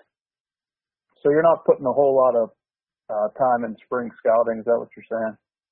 No. I know with these setups here, and again, every property's different, but if we have a good food plot system, I know the deer are bedding pretty much here, and, with our cameras on our food plots during the summer, you go on my Facebook page now and look at all the different buck, pictures I put up. I pretty much know what buck is coming to what food plot. And then when we do the camera survey, I'll really know it. So, I pretty much know what buck's coming to what food plot.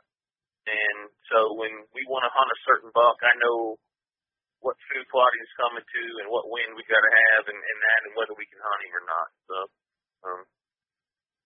okay. Now, Mark, you mentioned this Facebook page a couple times.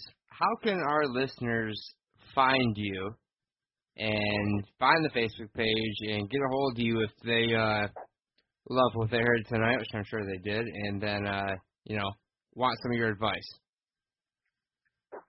Well, our Facebook page is just Mark Buxton, Southeastern Wildlife Habitat Services. Or you can, most people, I think, just punch in Southeastern Wildlife Habitat Services. And then my one son, he's got a kind of a separate consulting business now on the side of his own, and it's called Low Country Wildlife Consulting. And you'll see a bunch of big old deer on there.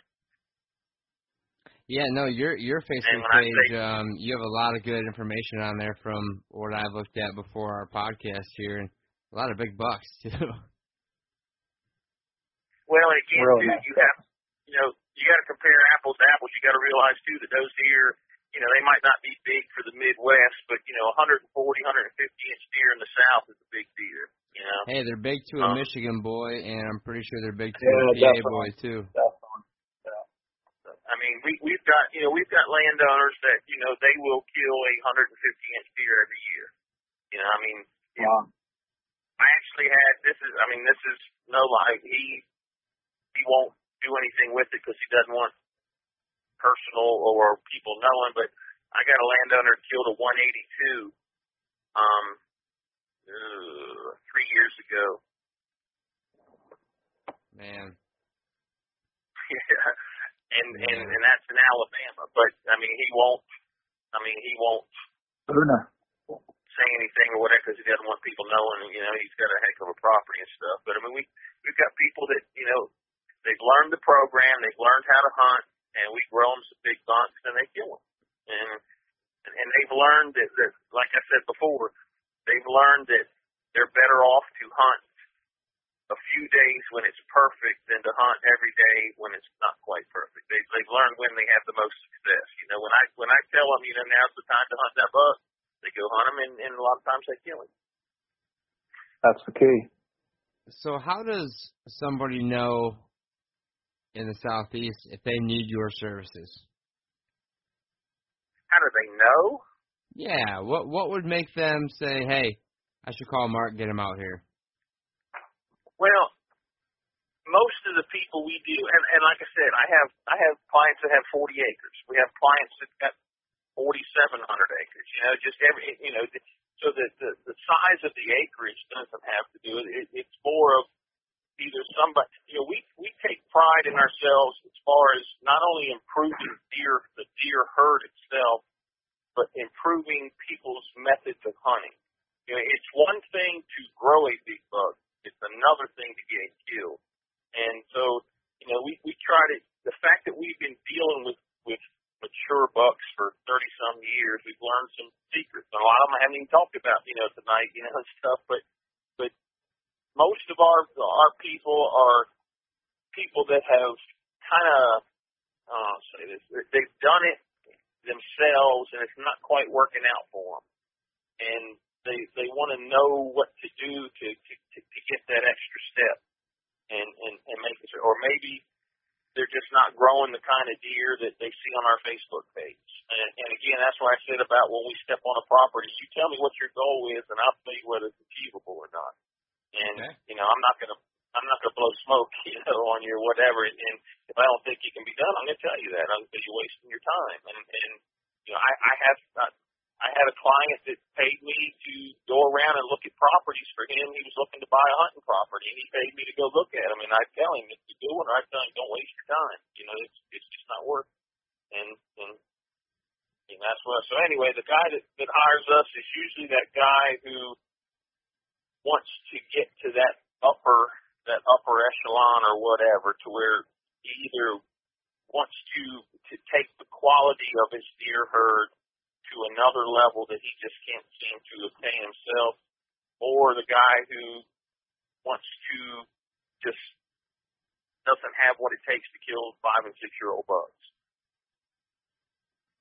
Well, I like that. I think that was well said, and a perfect place to wrap up. It just goes to show that you're a no BS kind of guy. You're not going to just sell ketchup and to somebody with a white T-shirt. I mean, if you need me, I'm here. I'll tell you what I think, and take it or leave it, but it's the way it is. And I like that. I like the honesty there. I think a lot of people can relate to that. So. Well, there's a lot of money that can be thrown away in this bit.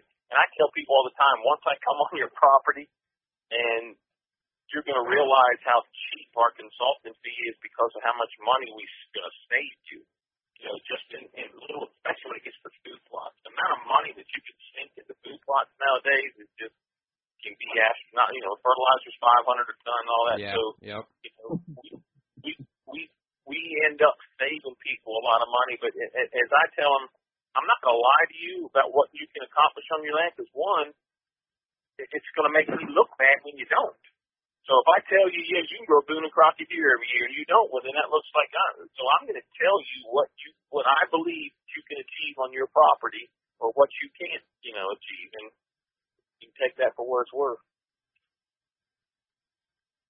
Yeah, that's one thing I like that I have a similar philosophy with you, Mark, about the fancy seed, and I don't want to alienate anybody out there. I mean, everybody uses what they're comfortable with, but I go to the local seed company and I get all my stuff from them. They know what grows good.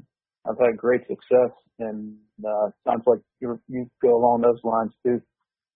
Well, I tell people all the time, I used to be that young kid who didn't know much.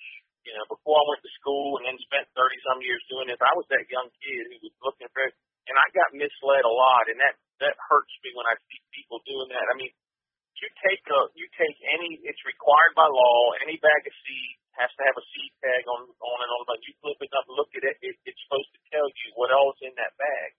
Well, a lot of these guys are taking just old run-of-the-mill type clothes that have been around for 25 years and putting some fancy name to them and selling them like they're something special when they're really not. It that, you know, that post that I put up where all the bucks were on that, there was like 40-some bucks on the side of that barn or whatever that, you know, we killed 20 years ago, and that was the point of that post, was a lot of the things that we're using to grow big bucks now in our food plots were the same things we were planting 20 years ago when those bucks were killed. They just don't have that fancy name now.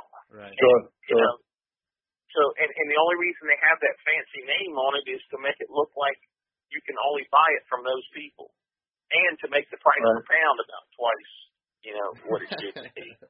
Marketing, yeah, for sure. Well, Mark, I appreciate you taking the time out of your day to come on. I know you're a busy guy, and I'm glad you came on. I thank you for it, and you know, I'd love to connect again in the future and talk more with you. It was a great conversation. I learned a ton, so thank you. A lot of info, really good. Well, I enjoyed it and I appreciate it. All right, everybody. Well, we're wrapping that up with Mark Buxton out of Alabama. Brian, what you think, man? Like I said to Mark, I thought we would be learning a ton, which we did, but I didn't know how much of it would relate. And then towards the end there, it seems it's that same old cat and mouse game with a big buck, you know? Yeah, definitely. A lot of great information, and I was expecting a lot more differences between what we do up here and what they do down there, but it turns out we have a lot more in common than I thought. And I'm looking forward to going back and listening to this and soaking it all in at my own leisure. And like I told you before, I got a newfound respect for you guys juggling all this stuff for podcasts. I bet there's a lot of guys listening and thinking, oh, I could start a podcast. Now that I'm sitting here on the other side of it, I could tell you it's no easy task. I appreciate it, man. It's fun trying to balance everything and hold the conversation and ask the right questions and not get off track. So if we screw up, everybody, sorry, we're trying. But no, I appreciate that, Brian.